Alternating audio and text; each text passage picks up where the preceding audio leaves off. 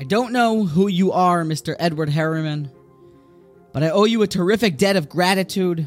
Your quote has carried me through the dark times, and without your one-liner, your axiom, well, I don't believe the Motivation Congregation would have reached year 2. The quote goes that much good work is lost because of a lack of a little more. Consistency. The idea that you're working hard on something and you're almost there. But if you can't remain consistent, if you burn out, well, then all that hard work has gone to waste, but you were literally an inch from gold. This quote has inspired me day after day. Just push a little harder, push more, do something big. And really, this quote is perhaps borrowed or stolen from the Chochmas Hashem. It's obvious that the Torah understands. It tells us the importance of consistency, but perhaps, folks, you may not know just how vital consistency is.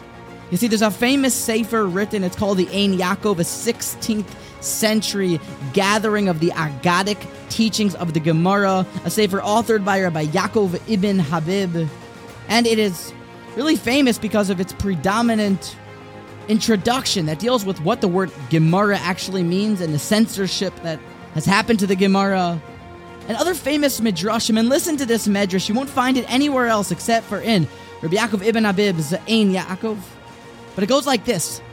The question was posed to the Amoraim, what is the most all-inclusive verse in the Torah? And Ben Zoma says, well, Shema Yisrael Hashem Elokeinu Hashem Echad. It's hard to argue with that one.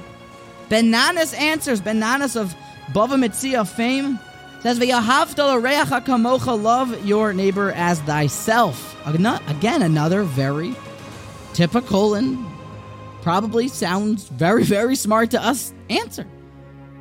But Reb Shimon ben Pazi gave a different, puzzling answers, and remember that name, Reb Shimon ben Pazi.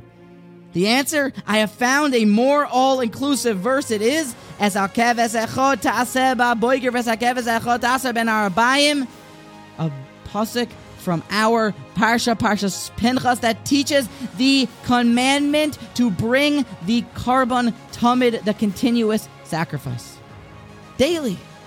It screams of a question of what this is more important, but the idea is bursting forth. It's because without consistency, without doing mitzvos as every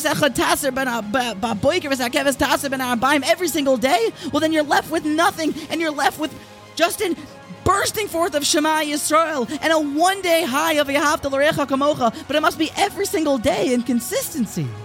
And you know what's more unbelievable? The Medrash finishes. Omar Reb Pliny al Raglov. What's the halacha? The halacha is like Reb Shimon ben Pazi. We paskin that the most all-inclusive verse in the Torah is about consistency.